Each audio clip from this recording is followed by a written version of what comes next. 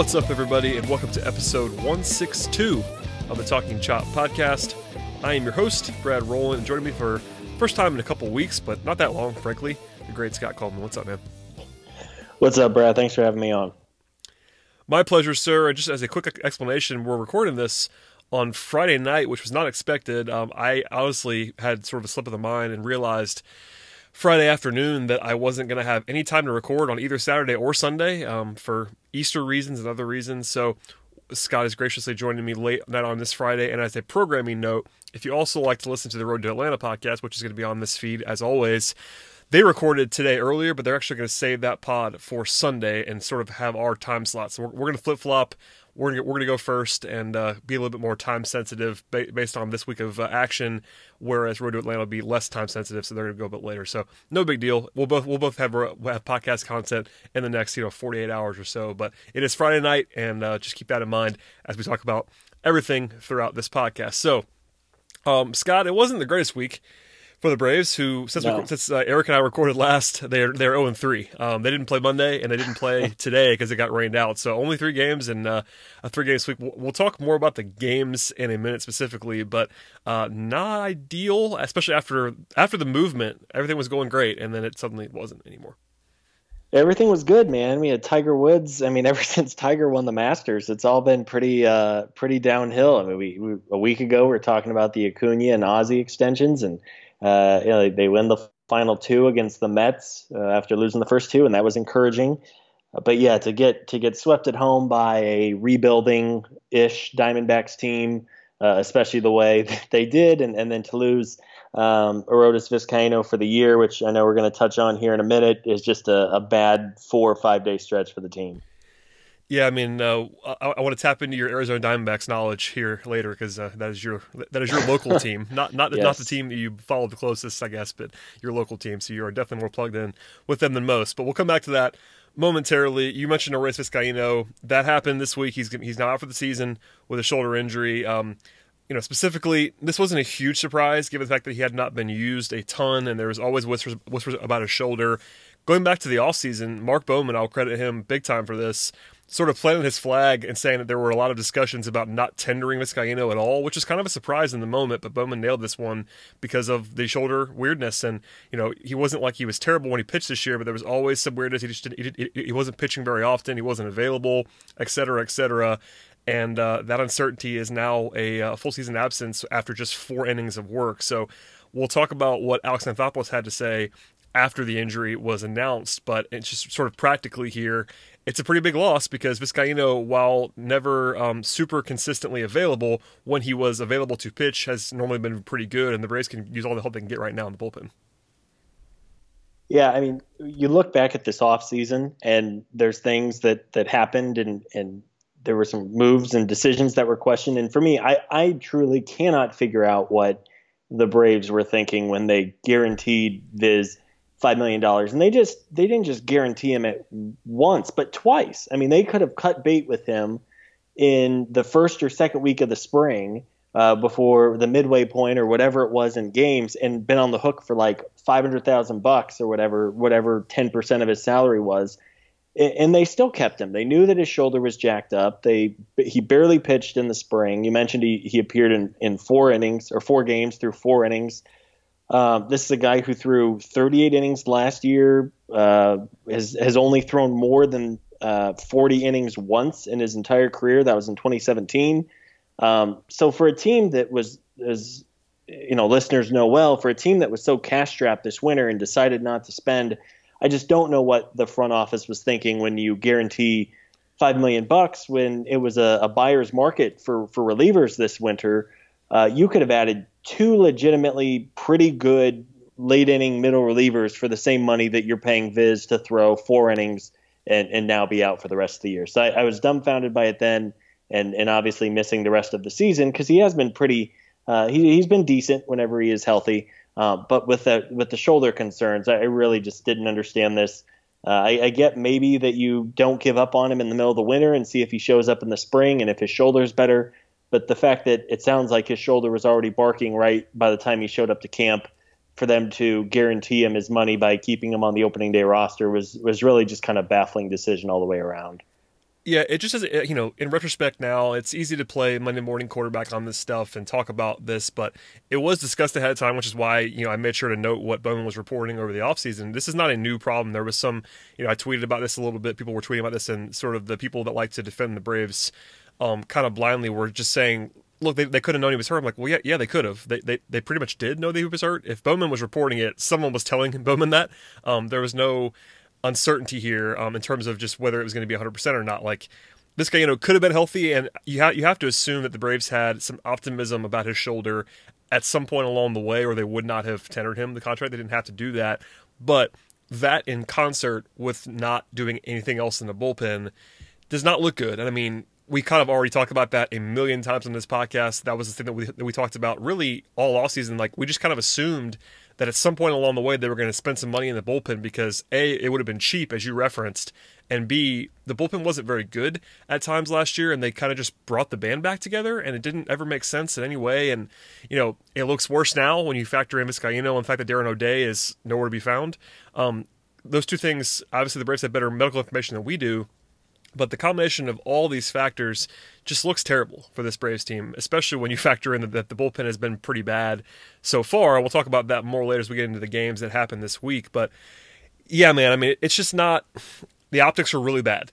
To combine the $5 million for Vizcaino to the fact that they spent no other money, and there was plenty of buzz out there that Vizcaino was going to be a pretty risky proposition. So it's just not a great look for anyone involved here. Obviously, it's not Vizcaino's fault. Like, he takes the money and he's injured. It's not his fault that he's injured. That's what, it's one of those things that I kind of wish the best for him. Obviously, you want guys to succeed, but it's just kind of brutal in every sense.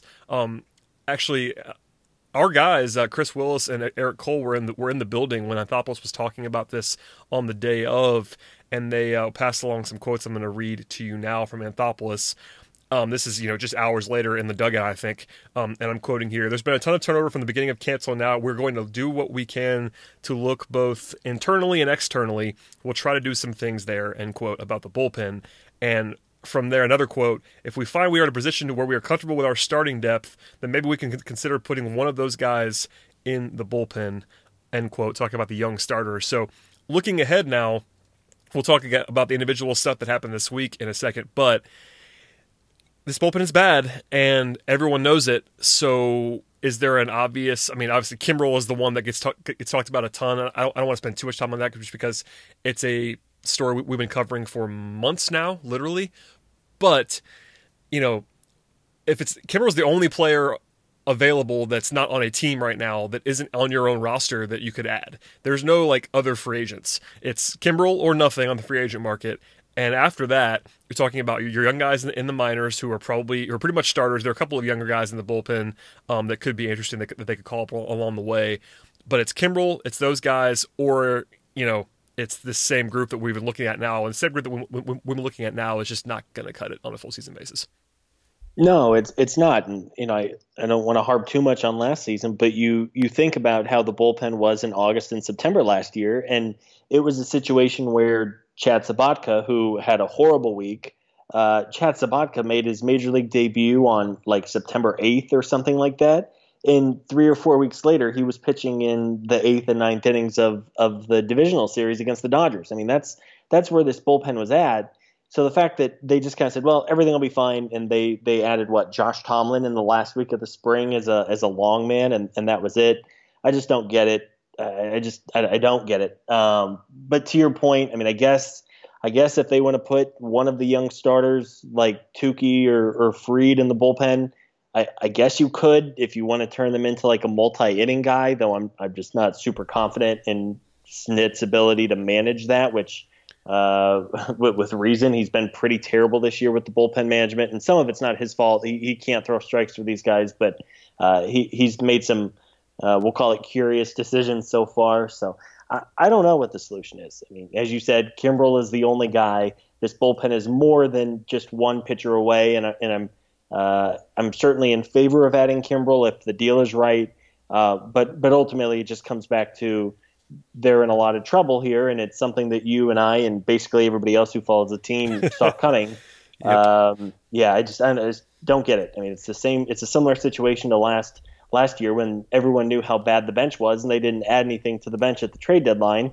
And then in the offseason, and thought was like, well, maybe I should have added to the bench at the trade deadline. Well, yeah, well, what are you going to say about the bullpen now? Yeah, maybe we should have signed somebody when there were, maybe 20 decent to good relievers out there who signed for less than $2 or $3 million. So I'm pretty dumbfounded, and it's a shame too, because as we sit here and the team is 9-9, which isn't bad by any means. They're a game and a half out from first place. There's just no reason for this bullpen to be as bad as it is, especially when you have a team that is trying to compete, or at least should be competing. They have a good lineup. The starting rotation has stabilized a bit. It's truly the bullpen that's the weak link here, and that's obviously costing them at least 3 games this past week and a couple other times too early in the season. Yeah, I mean, it's tough for us to talk about this in a new way because we were kind of at the edge of this, talking about the bullpen as a worry spot coming into the year and being perplexed about them not adding to it. And that was with a presumably healthy Vizcaíno, and what we thought was going to be potentially an addition of Darren O'Day along the way. And that could happen at some point, but there's just been nothing about Darren O'Day. So you kind of have to assume he's not going to be a factor for a while, if nothing else. So this is not breaking ground for us. Obviously, this is bad news on the Vizcaíno front, because he was, at the very least, one of the 2 best pitchers, presumably, in the bullpen, along with Minter. So that's a brutal loss. By the way, with a hat tip to the great Ben Duronio, formerly of Talking Chop, now at 755 Battery Avenue, who tweeted this out this week. The Braves have the second worst bullpen, with only the Reds being worse, since the start of the 2015 season in the major leagues. That's how bad the bullpen has been for 4+ years now. Now, granted, 2015 was individually terrible as a season for the Braves, and if you look a little bit more recently, the Braves are more like a bottom 5 bullpen or a bottom 6-7 bullpen. Regardless, it's very bad, and it has been bad for a while. Last year there was an uptick. Famously, I know the broadcast was sort of spinning it in the way that they have to this week, and talking about the nice uptick last year when they had this great stretch of, they couldn't throw strikes for a few months, and suddenly they had a really, really good month, maybe 6 weeks, where they were really, really good. And that's conceivable. And listen, it's baseball. These guys are in the majors. They're not. It's not impossible that the bullpen could be better. And obviously, they've been so bad so far. 5.13 ERA, walking almost 5.5 guys per 9. Even this bullpen is going to be better than that, I think, on a full season basis. But better than that, it's not really the bar you're looking for when you're trying to compete and win the division, a loaded division, and trying to make a deep playoff run. This is not going to work, and we kind of know that. So quickly on what you were talking about with the young guys.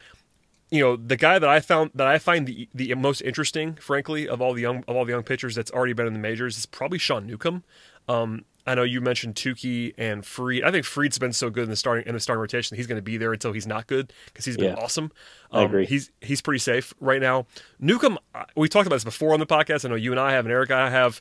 Newcomb is a guy whose stuff could be just filthy in the bullpen, and my leash is getting pretty short now with Sean Newcomb as a starter. And granted, it's not like I'm not advocating for this openly at this point in time, but he'd be probably the first guy I tried there. But to what you were saying, I'd be using him as a multi-inning guy. Your Josh Hader types, your Andrew Miller types. Maybe he could play up like that, and that wouldn't be a bad idea. But aside from that, I wouldn't be putting guys like Fried or Soroka or Tukey in the bullpen. Maybe you try Bryce Wilson. Maybe you go with Patrick Weigel, was an option people have been talking about as a guy who's been a little bit further away, but could potentially be in the bullpen right now, etc. So I don't know, man. There isn't a perfect solution, and we'll talk about how bad the bullpen was this week now as we transition a bit. But go ahead. Well, no, I was going to say, I think with Newcomb, it's been presented before, and the concern was, well, you just don't know if he's going to throw strikes to be a reliable option out of the bullpen. Well, considering all but 1 or 2 of the guys can't throw strikes in the bullpen right now, it's other than Wes Parsons and even Josh Tomlin, who hasn't been terrible. Who do you truly trust right now to come into the game and throw strikes? Nobody. No For as bad as he was in the first weekend of the year, Luke Jackson is probably number 2 on my reliever power rankings right now. As sad as that he's been much better quietly. He has. We were all ready to run him off with good reason, I think, because he'd been DFA'd multiple times, but he's actually been one of the better guys the last couple weeks. So and it's crazy to the point of I mean, that's where we're at, right? If Luke Jackson is probably your second best reliever in the bullpen right now, I mean, that is a legitimate problem. That's not, well, it's early, they'll be fine. No, Or, it's a well, problem. he's your fifth starter and you can skip him, and you have young guys in AAA who you can replace in June. I mean, that's a legitimate problem. So I don't It know. is. I'm with you. Newcomb is interesting. I think for a while now we've been concerned that he wouldn't throw enough strikes in the bullpen, but frankly, nobody's throwing strikes in the bullpen. So maybe he would find something if he knows he just goes out there for an inning or two and he's going to throw real hard. But yeah, just bad all the way around. Yeah, and that's we'll leave the big picture stuff for now. We'll probably come back at some point. I do want to tell everybody to subscribe to this podcast. I know I mentioned that at the beginning of the pod, but Road to Atlanta is on the same feed as us: Apple Podcasts, Stitcher, TuneIn Radio, Spotify, Overcast, all those podcast players. We'll be back again in just a few seconds with more about the good old Atlanta Braves. All right, Scott, we're back, and let's just go day by day here. Kind of briefly, at least. Monday was an off day, as we referenced before. The one kind of breaking news that happened Monday was that Mike Foltynewicz is going to be pushed back a little bit more. They were looking to have him pitch potentially this weekend in Cleveland. That's not going to happen. He's going to throw one more time in Gwinnett because he was a little bit shaky in his last rehab start, which isn't anything to worry about too much, but they do need Mike Foltynewicz. And the other piece of news on the off day was that Johnny Venters went on the IL with a calf strain that drew a lot of ire and jokes because Johnny had been so bad. Yeah, Johnny had been so bad that you kind of have to maybe not flatly assume that they're making that one up, but it was a situation where the night before, I think Snicker or somebody, either Snicker or someone else in the organization, said that they didn't know about any injury with Venters, and then just a few hours later, he was going on the DL with what seems like a pretty on-brand Alex Anthopoulos made-up injury. We don't know that. Obviously, he could actually be hurt, but Johnny was not very good. So those two things happened Monday, neither of which were obviously ideal, even if Venters going on the IL isn't like the biggest deal in the world. Yeah, I think with Folty, the fact that, as we mentioned, you have seen a little more consistency from the young pitchers, and Fried's throwing well, and you have Tukey, and if Brian Snicker's to be believed that you're going to have Mike Soroka up for at least the foreseeable future, you have some options. So I don't think it's a dire situation. You want to get Folty right. You're also in a way kind of limiting his innings a little bit. So hopefully, if the Braves are right there at the end of the year, you're not worried about him hitting a super high number or anything like that. So. It's unfortunate about Johnny. I mean, you can just see the stuff is not very good. Even if he was only facing lefties, he hasn't been able to get lefties out. And then Snit has done him zero favors he brought in Venters to face Pete Alonso. I mean, that was, what are you thinking there, dude? Not to It was not good. Criticize too much of Snit. I mean, he's certainly gets his fair share of flack on this podcast. So I don't want to beat up on him too much. Somebody has to throw, but ultimately, at this point, I think Johnny, you hope that he can get right, even if he's just kind of a left-handed specialist. That's not the worst thing in the world. He's only getting paid, I think, $2 million this year, so it's not a ton of money. He has such a great story and is so well liked around the team that it's not the worst thing in the world. If ideally he would be your lefty specialist and you're not relying on him for in big situations. So maybe he uses these couple weeks when he's on the IL to get right, throw some side sessions. Maybe figure out something. Who knows what it is, if it's mechanically or just mental, or if his stuff has fallen off a little bit. He's probably near the end of his career anyway, but it would be nice to see him get back and be able to be a contributing member of the bullpen, just given his history. Yeah, I mean, Venters' ER, it's all small sample size theater, but his ERA is over 20 at this point. That's obviously not great. Yeah. To your point, though, about his usage, just briefly here, he has faced 13 left-handed batters. The numbers are not very good, but they're not completely disastrous. The biggest problem is the 4 walks that he's given up in those 13 batters. Against righties, he's faced 5 right-handed batters. He's given up 3 hits and a walk, 2 home runs, and 6 earned runs, and 5 batters. Yikes. So even if we're obviously gonna be pretty charitable here. We all like Johnny Venters. He needs to face the lefties only. We said that on last week's podcast. It's not a situation where he can ever function against righties now, I think.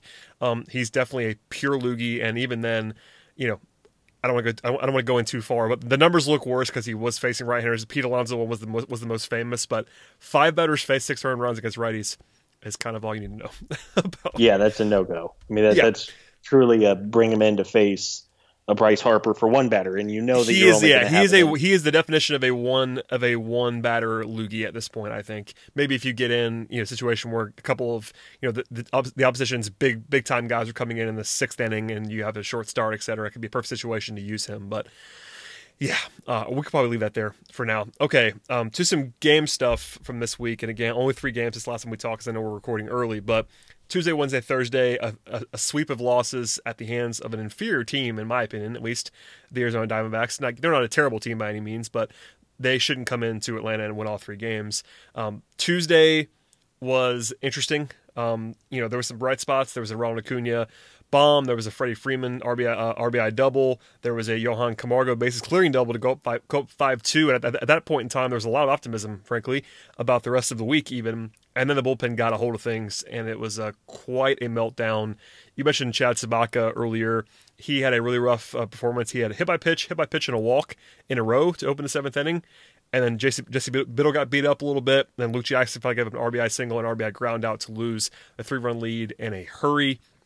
And then after that, later on, AJ Minter came in a tie game and kind of imploded. It was second pitch that he threw was a home run, and the Rays ended up getting down by 9-6 margin. So all the details don't really matter that much. The bullpen, though, took a 5-2 lead and turned it into a 9-6 loss.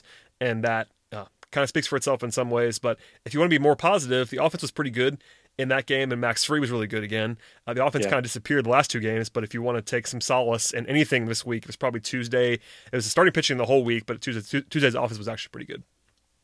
Yeah, you're right. I mean, the lineup has not been the problem through the first 3 weeks or so of the season. I mean, it's really been pretty good. I know that a number that we were looking at was just how good of at bats Braves hitters are putting together, and I think Ronald Acuna is number 2 in baseball. At least he was as of yesterday in pitches per plate appearance. I think Josh Donaldson was in the top 15. Dansby was in the top 20. So the Braves lineup has not been the problem. I know the bats went a little quiet on Thursday, though that might have been a little bit more of a getaway day blues and all that. But alas, what can you do? So yeah, I mean, again, to lose Tuesday's game with the bullpen.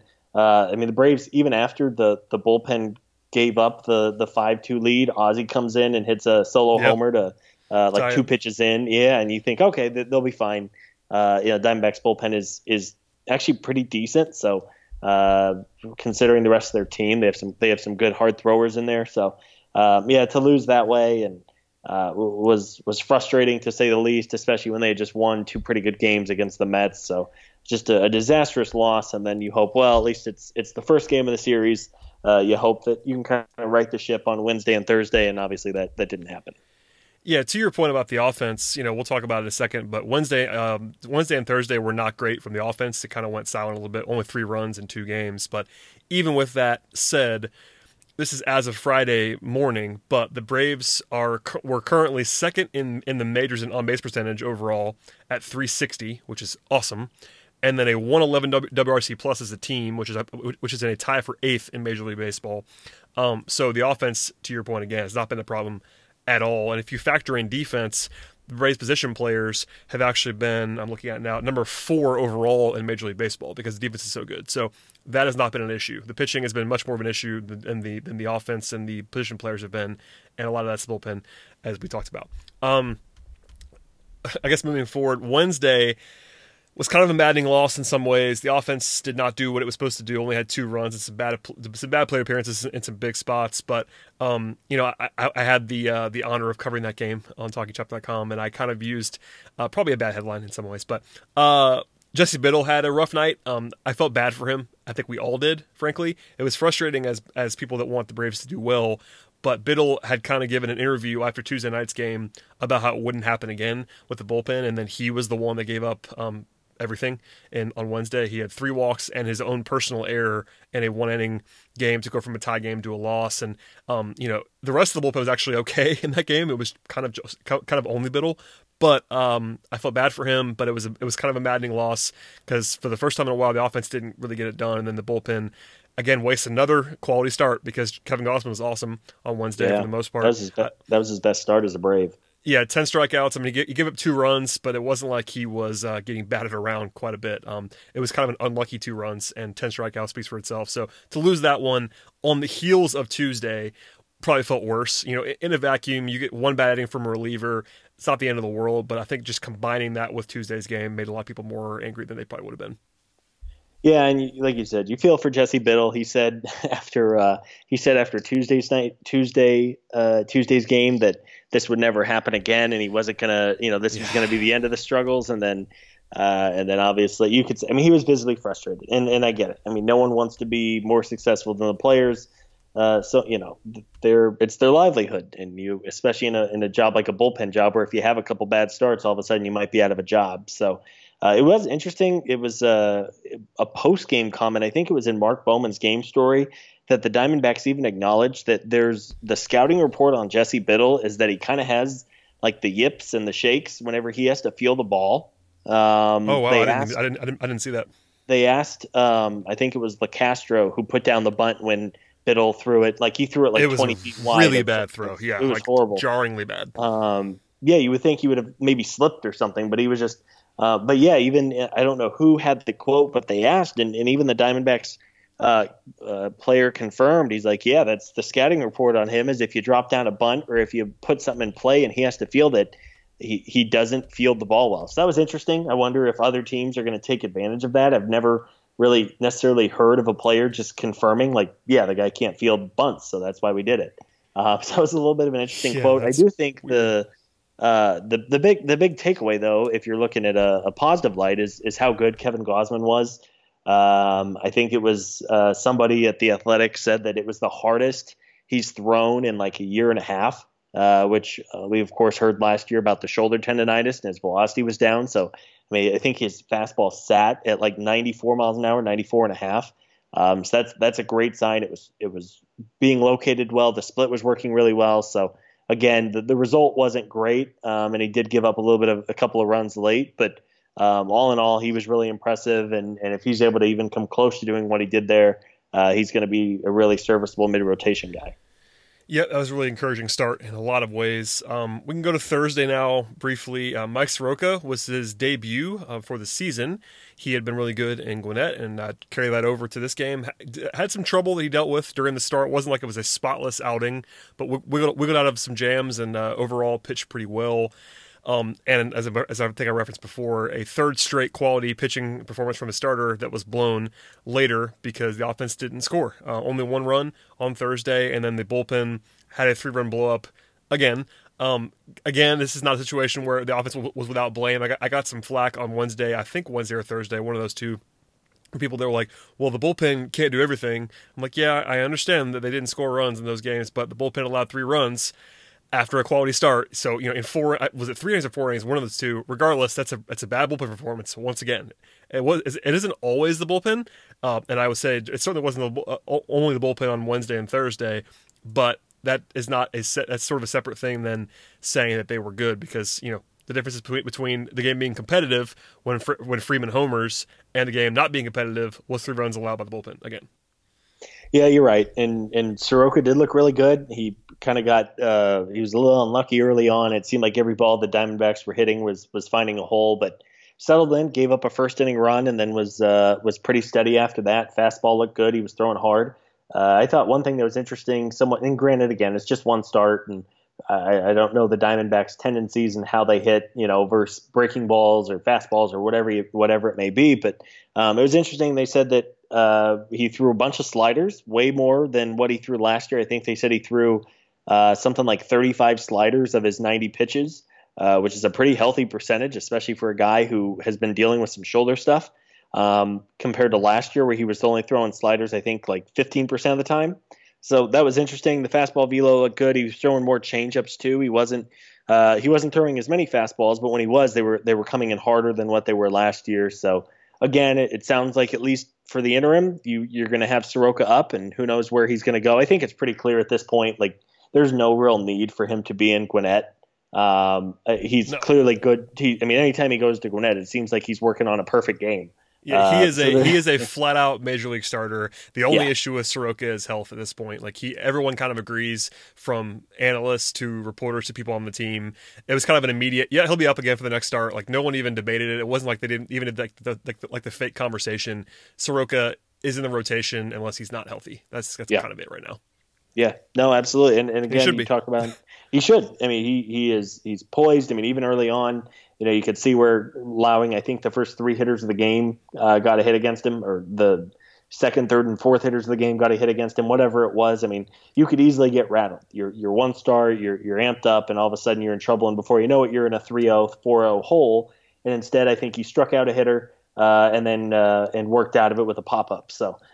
He's very good. Was he 22? I mean, the Braves again. You talk about all these young pitchers, and if Tukey can continue it, if you get Fulte back, you get Gosman back. I mean, this team has it's different. I mean, everyone kind of has the sour taste in their mouth when they had to throw Kyle Wright and Bryce Wilson into the Wolves on opening week in Philly, which was just a horrible situation all the way around. I think this rotation has a chance to be one of maybe a top 5, top 6 group in the National League moving forward once they get Fulte back and assuming people stay healthy. It's just, of course, getting some consistency with the lineup, and then somehow, I don't know what the solution is. I don't think anyone does, but trying to fix this bullpen to a point where you at least aren't cringing whenever the starter comes out of the game.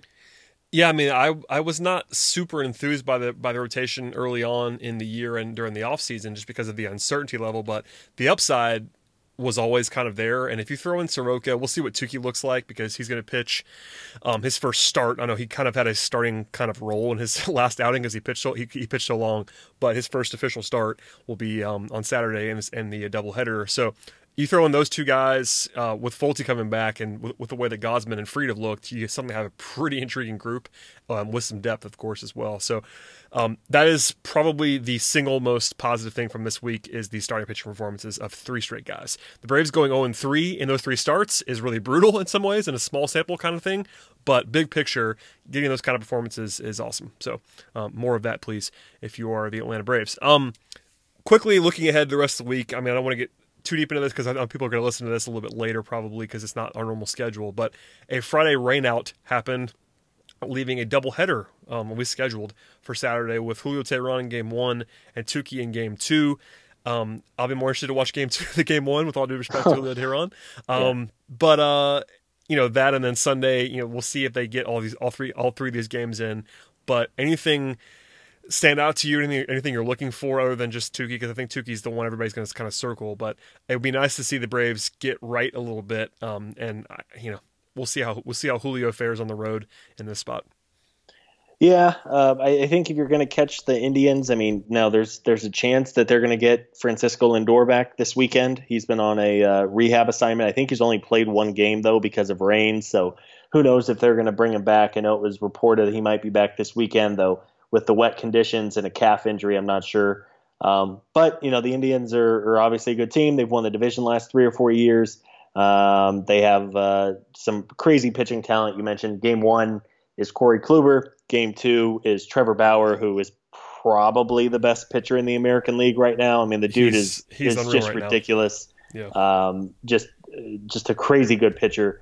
And then Shane Bieber is the Sunday night starter for who's pitching for the Braves on Sunday night? Ooh, I had this in front of me. Is that Fried? I think it might be Fried again. Let me make sure. But yeah, because it was supposed to be, I think that shuffled because of Fulte, and that was the original scheduling that I had in front of me, and now I'm looking it up. Fried. This is great radio. Yeah, Fried. And it's ESPN, by the way. It's another night game, which is crazy to see how many times early in the year the Braves are on Sunday Night Baseball, but here they are again. Yeah, so you get 2 really good young pitchers with Bieber, who's a fantastic pitcher. If you haven't had a chance to see him pitch, he's really, really good. Kind of like a Mike Soroka, honestly, is kind of his repertoire guy who pitches beyond his years and commands well. So 3 really good starting pitchers. Corey Kluber's been not as good this year as in recent years, but it's a real challenge. The Indians are a good team, even with their injuries. They still have a pretty good lineup with Jose Ramirez and Carlos Santana's there. So it's going to be a challenge. Hopefully the weather cooperates because the last thing they need is a couple more rain delays. But even if, it'd be fantastic if they could get out of Cleveland with 2 out of 3 wins, even 1 win, considering the pitching they're going to see wouldn't be the worst thing in the world. Yeah, I think in general, the Indians are not as good as people think that they are just because their division is so bad and they didn't spend money. By the way, they're sort of the parallel for the Braves right now in that their fan base – like borderline revolted. I know a lot of Cleveland fans from my NBA dealings, and the Indians were like comically not spending money and like pretty open about it. Like the Braves kind of just did their thing and talked around it. The Indians were like, "No, we're not going to spend because we don't need to spend." It was like kind of a hilarious put it back in the face of your fans because they know they can win the division without spending, and that was kind of brutal. Like, I guess I could see both sides because the Indians are comfortably still the best team in that division, so you can excuse it a little bit more. But if you're the Indians, you probably want to have World Series aspirations, whereas the Braves had to get better to win the division, and the Indians didn't have that. So there's a parallel there, all kinds of stuff. And from what we just sort of uncovered, I wasn't even realize about Sunday, pitching matchups are actually going to be a lot of fun. Like the worst one is the one that involves Julio. Again, with all respect, we kind of just know what he is, but Corey Kluber, and there's a lot of intrigue over the weekend. So no Masters, people could sort of dive in now that all the craziness is no Final Four, no Masters the last 2 weekends. It's a Braves weekend, so dive in. And Braves weekend, NBA playoffs. I know you're excited about those. Oh yeah, I've been watching as we've been discussing. So hockey playoffs, I'm all in on hockey. You cover hockey, I'll cover the NBA. We'll call it a day, Scott. No, playoff hockey is enjoyable. I actually kind of like playoff hockey. It's just I don't have time to watch it until the end because I'm just watching so much basketball, but I do like it. Yeah, no, April's a great time. You mentioned Masters, baseball, the draft is next weekend for football, hockey playoffs, basketball play. I mean, it's a good time of year. Yeah, it is, and it'd be nice. I know this is probably sort of a negative podcast overall, but we have that reputation. But this week, I think you kind of have to talk a little bit critically because they lost all 3 games, and their second best reliever or best reliever got hurt for the season. So not a ton to be positive about on the pod, and we're recording early, so hopefully that means the Braves will go out and sweep, and we'll have plenty more positive stuff to talk about next time we gather on this particular podcast. But Scott, anything else that we haven't covered that you want to get out there? And if not, please tell people where they can find your work as always, because while the movement has kind of cooled, Tiger's still everywhere, including on the MLB official account, which is absolute insanity. By the way, that happened last Sunday. And when Eric and I'm not sure if you heard this on the podcast, but Eric and I were recording when the MLB account officially tweeted out for the first time. We both kind of lost it on the podcast. Yeah, no, it was great. I wish you could have phoned me in or something like that for 5 minutes just to celebrate it. Yeah.